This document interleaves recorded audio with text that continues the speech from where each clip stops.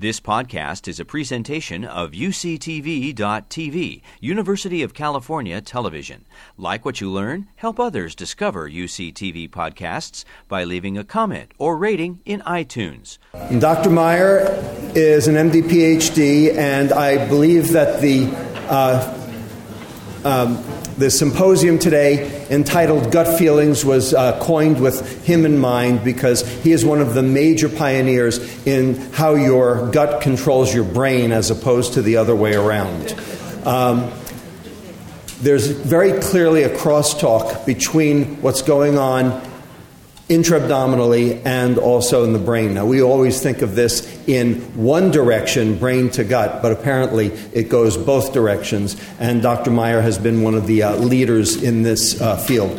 He is the head of the Oppenheimer Family Center of Neurobiology and Stress at UCLA, has been there for several years, is an MD, though, trained in Munich and also at Vancouver General Hospital, so is very well equipped to explain not just the medical, but also the psychological and psychiatric aspects of what's going on in your gut. Dr. Meyer.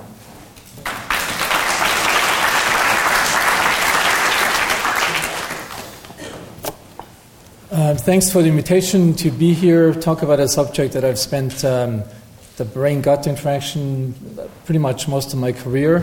And thanks for the kind introduction by Dr. Lustig.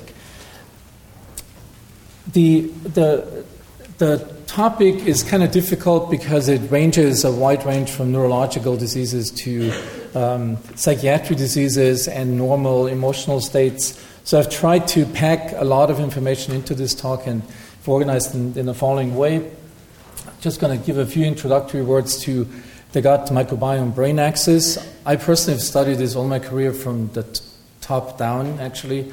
Just been recently a convert that there's a lot of important stuff going on the other direction.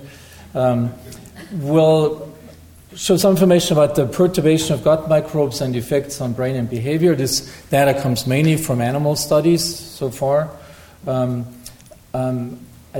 put in a section about the development of gut microbiome brain interactions because I think in brain-based diseases that is a crucial part, and that's probably why we have a certain discrepancy between the wealth of animal data and the lack of human data, which have been mainly done in adults.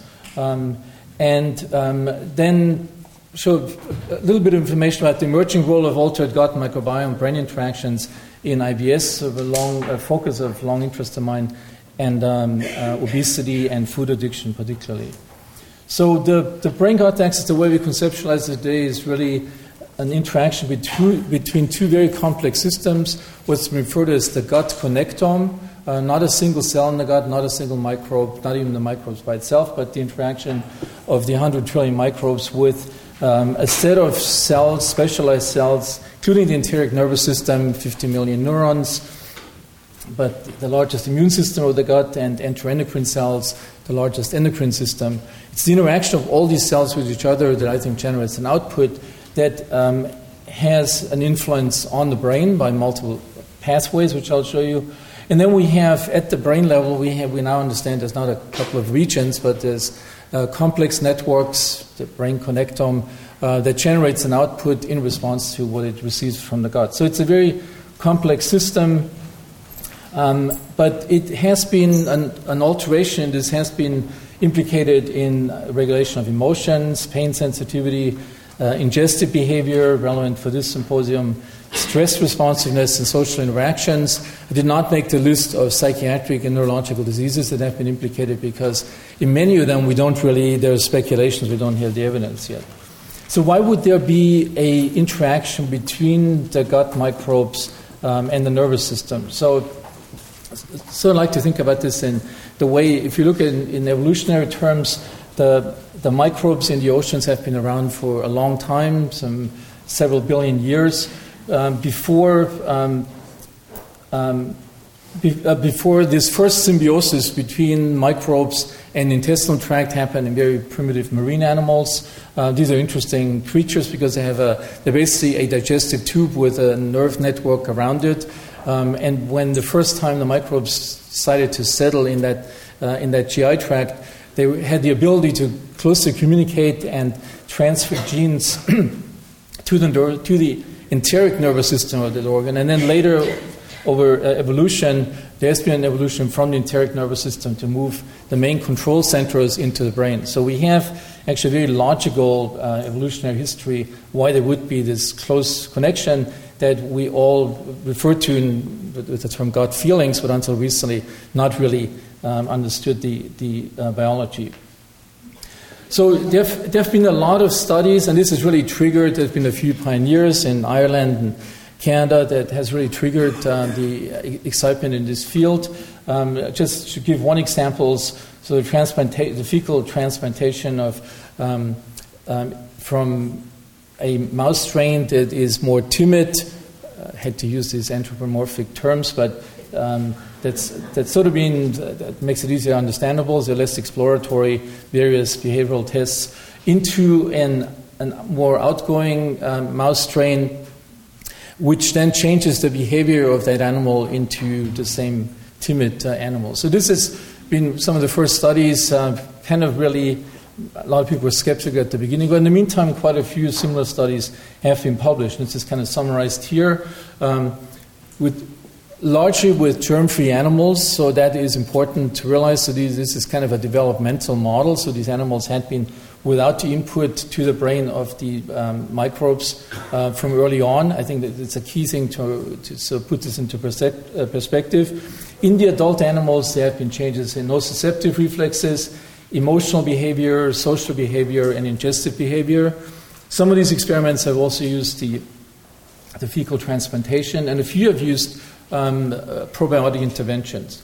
It's not just been the behavior of these animals, but also biological readouts such as brain neurochemistry, HPA axis responsiveness, which was actually one of the first demonstrations some 10 years ago, and at the gut level, stress-induced microbial gene expression change.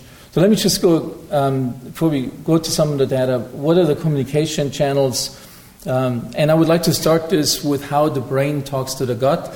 Even though this has not been emphasized as much today as the other way around, the earlier studies really came from that, and I think it's really relevant to keep this in mind. So the brain, mainly through the autonomic nervous system, can influence various cell types in the gut, from the immune cells, the enteroendocrine cells, and the neurons. One particularly intriguing example is the studies on norepinephrine. So it's been shown in vitro that I think it was close to 10 different pathogens. Norepinephrine addition to the culture changes the gene expression of virulence genes of these organisms. And in vivo, it's been shown that, for example, in pigs, that stress changes microbial behavior and increases the risk of prolonged and often deadly infections in these animals. So this is because with increased stress, it's not just an increase in norepinephrine in the blood, but it's also an increase in the luminal content of free norepinephrine. And there are receptors analogous on microbes to the adrenergic receptors that mediate this effect. And a side issue, it's also intriguing, and this kind of confirms this long symbiosis of the microbes with the human host. These cells, the microbes, can also produce a norepinephrine-like molecule that can act on our own mucosal adrenergic receptors. Now, there's other examples. So serotonin levels go up in the brain, in the gut during stress, and there's most likely most of these endocrine cells that contain about 20 different gut hormones have this bidirectional signaling. So with stress and emotional reactions, we get an increase in these transmitters. We don't really know, other than for norepinephrine, what they do. So the other way around from how the gut talks to the brain, so there's multiple mechanisms that have been implicated in many review articles, fewer data, but neuroactive metabolites, tryptophan, GABA, glutamate, bile acid metabolites, secondary bile acids, short-chain fatty acids, and cytokines, to just name a few. There was a mention about the short-chain fatty acids before. This is intriguing because we have there are short-chain fatty acids and bile acid receptors on many of these transducer cells in the gut. So these are not just things that are good for the epithelial cells, but there are signaling mechanisms that can transduce an increase in the short-chain fatty acids into signals that go back to the brain. I want to focus on one aspect which I personally think, after sort of thinking a lot about this field, the immune signaling probably plays a particularly important role in this gut-to-brain communication. Shown here the example of the dendritic cells that can, even without a breach or increased gut permeability, can sample signals from the microbes with toll-like receptors and other sensors, including the short-chain fatty acids, and then lead to a release within the basolateral side, within the lamina propria, of cytokines. Now, what happens to these cytokines and how do they get to the brain? One is, it's clearly been demonstrated they can act on cytokine receptors on vagal afferents. So the sickness syndrome that's been described by Linda Watkins many years ago is one example. But there's also other pathways that have been emphasized. So cytokine release into the circulation, even at low levels, and also other inflammatory markers such as lipopolysaccharide, getting to the brain, passing the blood-brain barrier, changing the permeability of the blood-brain barrier, and activating microglia in the central nervous system to in turn produce regional increases in cytokines and affect neurons. This neuroinflammation has been implicated in a range of CNS disorders, depression, neurodegenerative diseases, chronic pain, but also in obesity and possibly food addiction. I won't get much into that, but the serotonin signaling is another probably very prominent way of how the microbes can signal to the brain.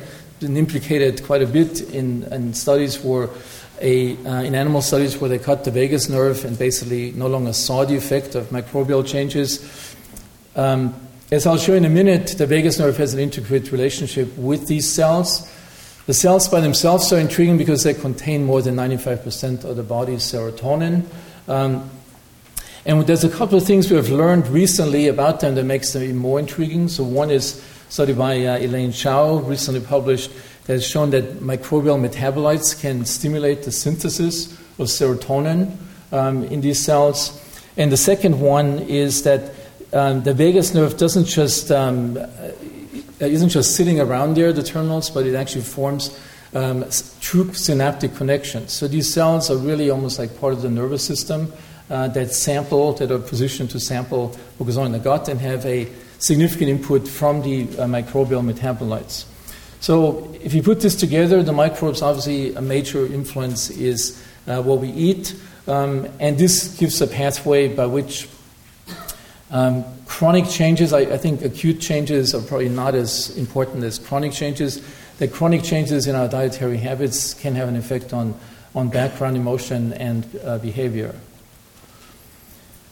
So there's a lot of this animal science, I think, as opposed to some of the other areas that people have talked about today. It's been harder to really get the clues what happens with this in humans. So one is, we don't, with the exception of autism, we don't see these dramatic increases like in obesity or autoimmune diseases. So that is something you have to think about is clearly different.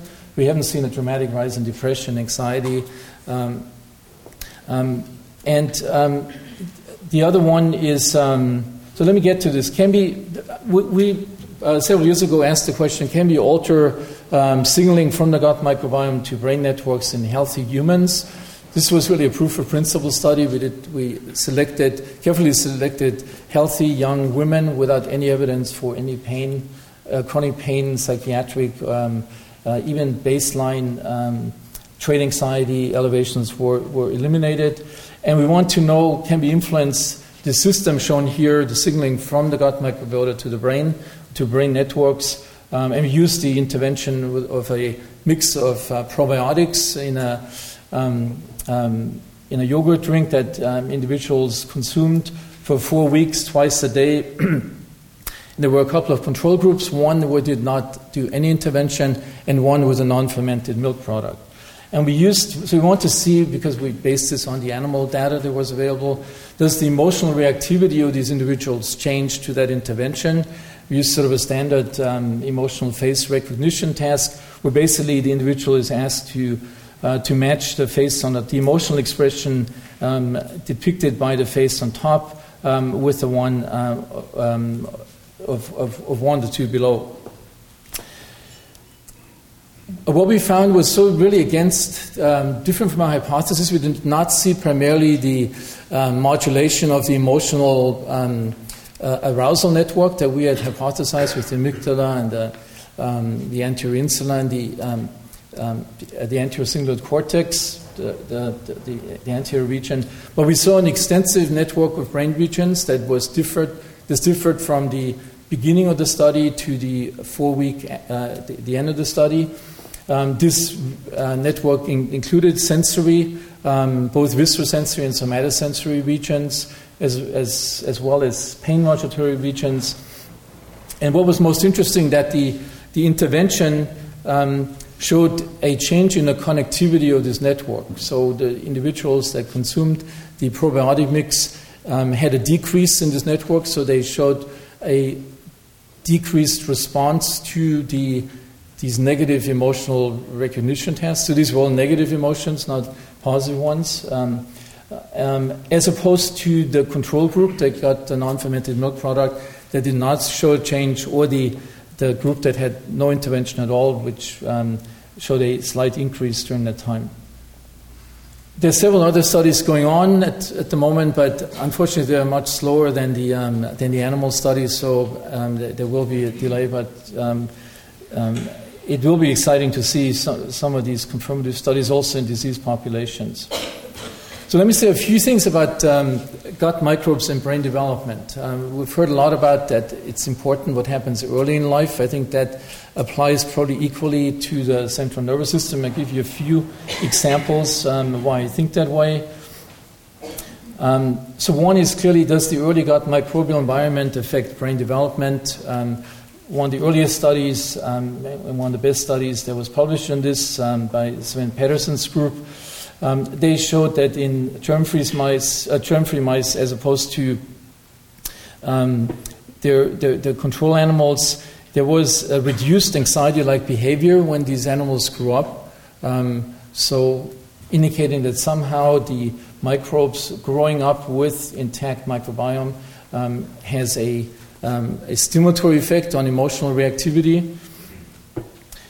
They also found that there was, at the brain level, there was an increased turnover of several neurotransmitters in emotional areas, such as the hippocampus and the striatum, norepinephrine, dopamine, and serotonin. And also there were changes in gene expression of several anxiety and synaptic plasticity-related genes in these animals.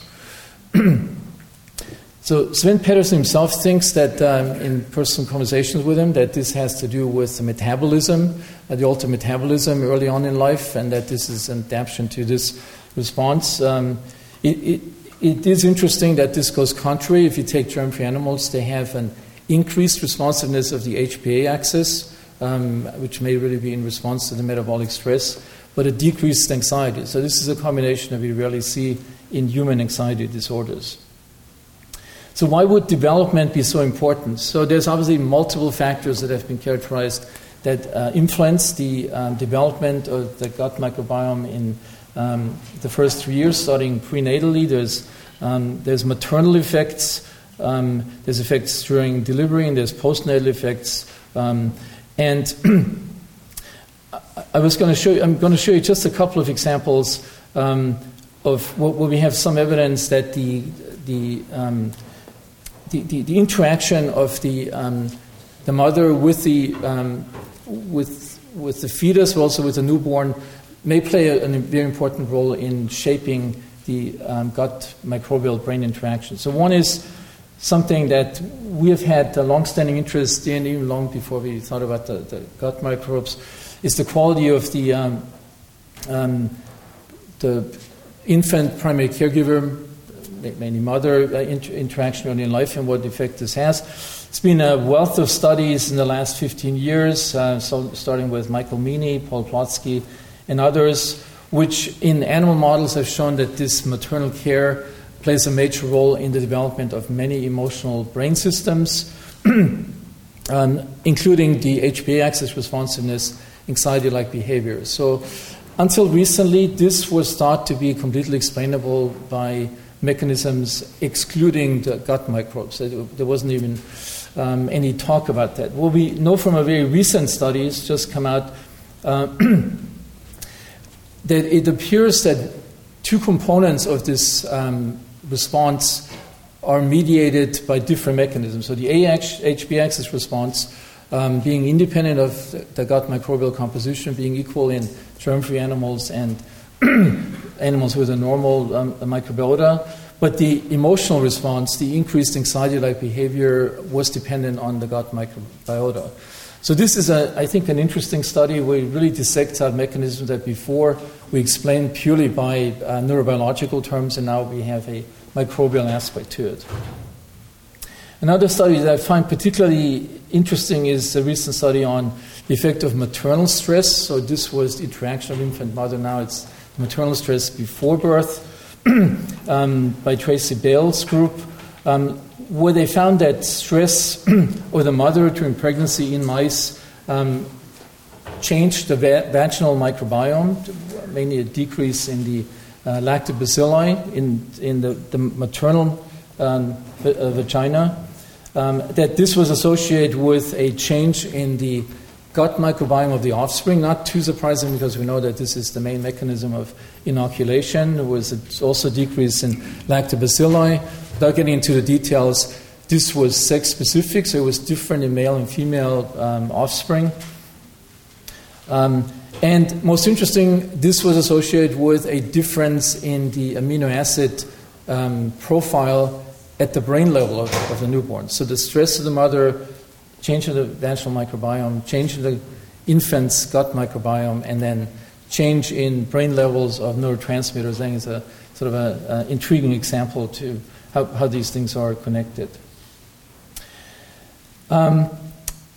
We have several data sets where we start to look at, is there a correlation between the gut microbial organization associated with brain architecture? My personal feeling is, if you look at architecture, it's probably something that developed early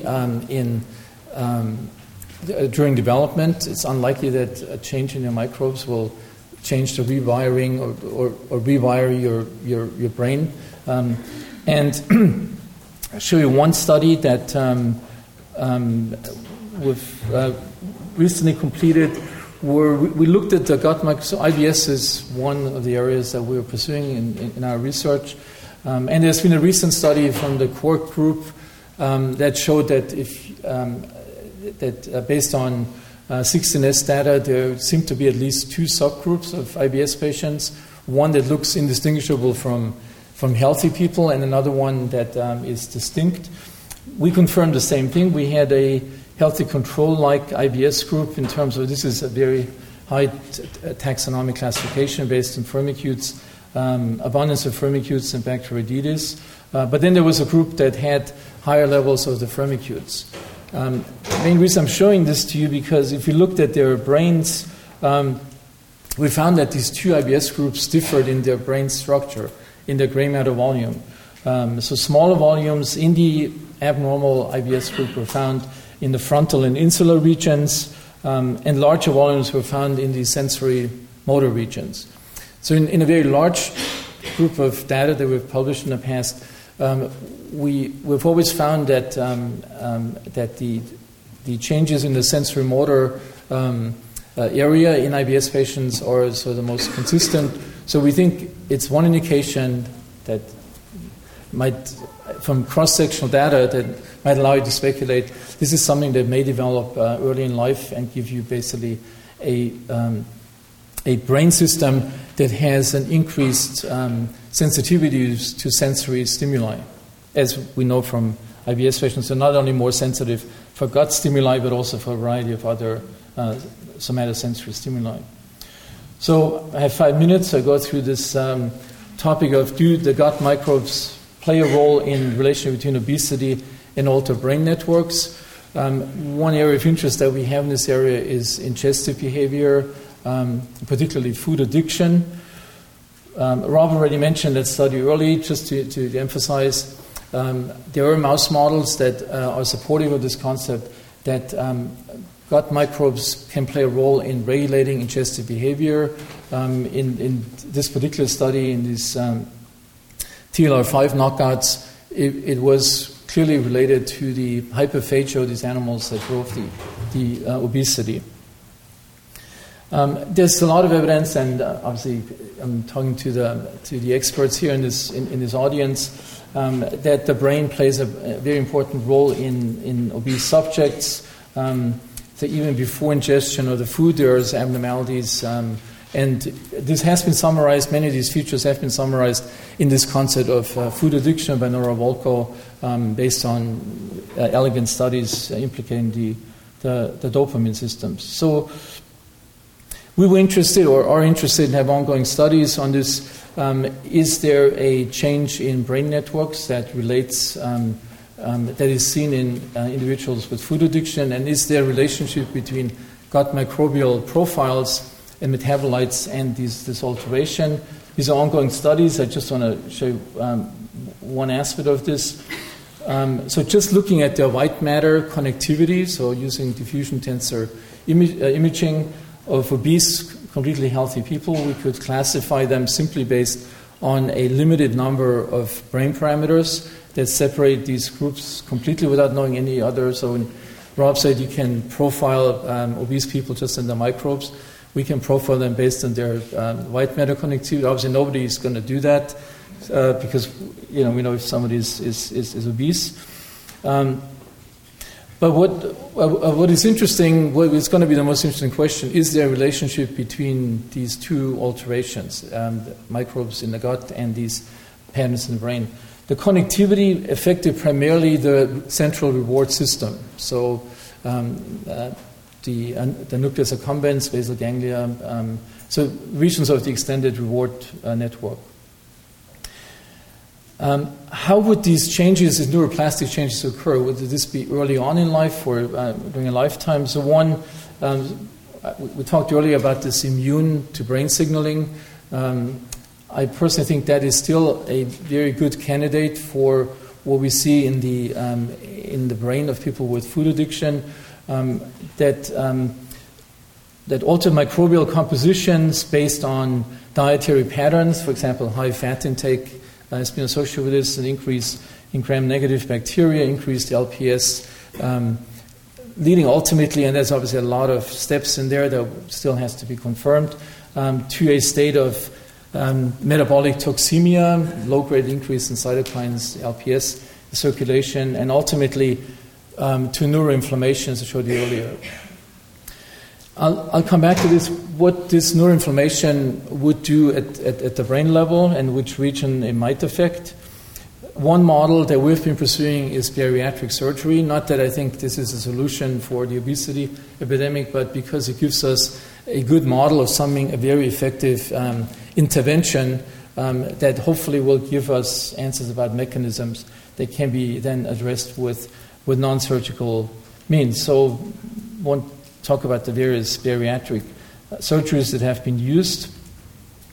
But from animal studies, we know that bariatric surgery in rodents leads to significant changes in the gut microbial composition, a partial reversion of this increased firmicute to bacteroidetes ratio that seems to be some concept that I think goes consistently through various studies.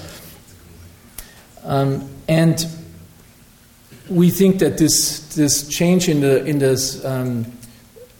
gut microbiota is responsible for not just for the fairly rapid changes that occur in ingestive behavior components, such as the prevalence for food items, so the decrease in the craving for fat and sugar content. But that also it's responsible for for these changes that have been described at the brain level. So decreased sensitivity of the hypothalamus, for example, to satiety signals, which were neuroinflammation of the hypothalamus has been implicated. And we also would speculate that some of the neuroplastic changes we see in individuals who have been obese for many years within the reward system. So a hypothesis at the moment, but so come to the last slide. So just like what I talked to you earlier about the maternal stress and the models that we had until about 5 years ago, it's always interesting to me to see this. We thought we had it completely figured out, then the microbiome came, and then we had to greatly expand these models. Same thing has really been happening, I think, in food addiction. So this model where you have the hypothalamus as the main regulator of the homeostatic brain intake and the extended reward system with its transmitter dopamine as the main regulator of the motivational aspects, ultimately to food addiction, that a major role in the regulation of these systems may becoming from the gut microbiota. My personal feeling is an important component of this or mechanism may be this low-grade neuroinflammation in regional parts of the brain.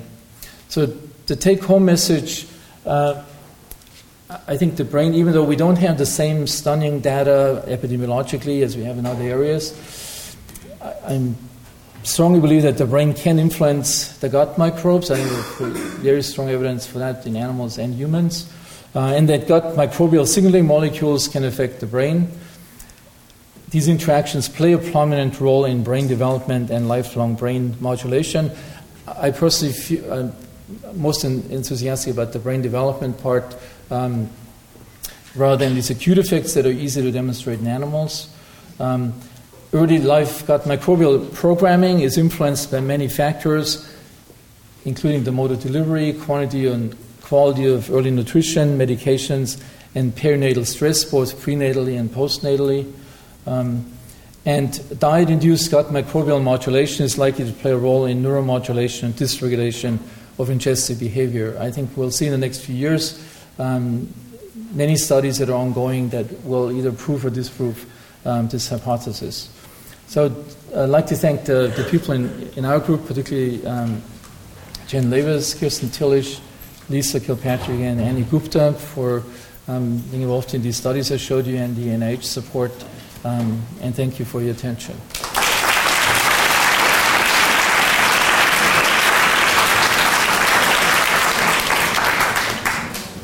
Thank you, Dr. Meyer. We have time for 2 questions. Anything burning? I see lots of psychiatrists in the room. There's got to be at least one question from a psychiatrist. Come on, Owen. All right, well, then I'll... Where? Down here. Thank you for a fantastic presentation. I was wondering if you had looked into neurodegenerative diseases like Parkinson's disease and what is the gut-to-brain talk, the brain-to-gut talk in that? Yeah, so when Elisa looked at my slides, I had a lot more about autism and Parkinson's, which I took out because it really talks in themselves. What's fascinating about Parkinson, there is this concept that the earliest degenerative lesions really occur in the enteric nervous system, these Lewy bodies, and there's a hypothesis that they can gradually be traced from the enteric nervous system to the nuclear tractus solitarius before they reach the classical dopamine-containing brain regions in the brain. There's also a recent study one study so far that's shown altered gut microbial composition in patients with Parkinson's. The problem, like with all human studies, is Parkinson, probably because of this enteric nervous system involvement. Very typical, they have severe constipation, which obviously changes the environment for the microbes, so we don't know what's the chicken and the egg. But I think the potential, as Rob said in the beginning, to be able to diagnose people at high risk of Parkinson's early on based on their gut microbes, I think is is probably better than for many other brain diseases, I would say, based on the data that we have. Laura? So I'm wondering about, am I on the mic? I'll I have a loud voice. I'm wondering about a spurious or indirect relationship going on here. So you could have a person with poor diet who develops dopamine downregulation in the brain and the changes going on, leptin resistance and so forth, and then that would account for not very healthy gut bacteria situation. And so are you thinking about both indirect relationships and also spurious associations here? Well, there's probably multiple mechanisms. I mean, there's factors because of this integrated circuit that we have between the gut and the brain, the gut connectome and the brain. It's clearly interaction of, for example, mind-based factors and diet-based factors. And often you probably won't be able to, I mean, unless you do huge human studies where you can identify subtypes with high and low trait anxiety, for example, or low and high stress, it's pretty difficult to show that. But I think the main concept to understand this is this is a nonlinear system. You cannot say diet alone will, for example, change the microbes. If Parkinson is a good example. There may be dietary factors, but there also may be central factors, and then you have these changes in transit rates of the GI tract. That makes it particularly challenging to come up with any simple linear relationship between these various factors that play a role. I think it's going to be very difficult. You've been listening to a podcast by University of California Television.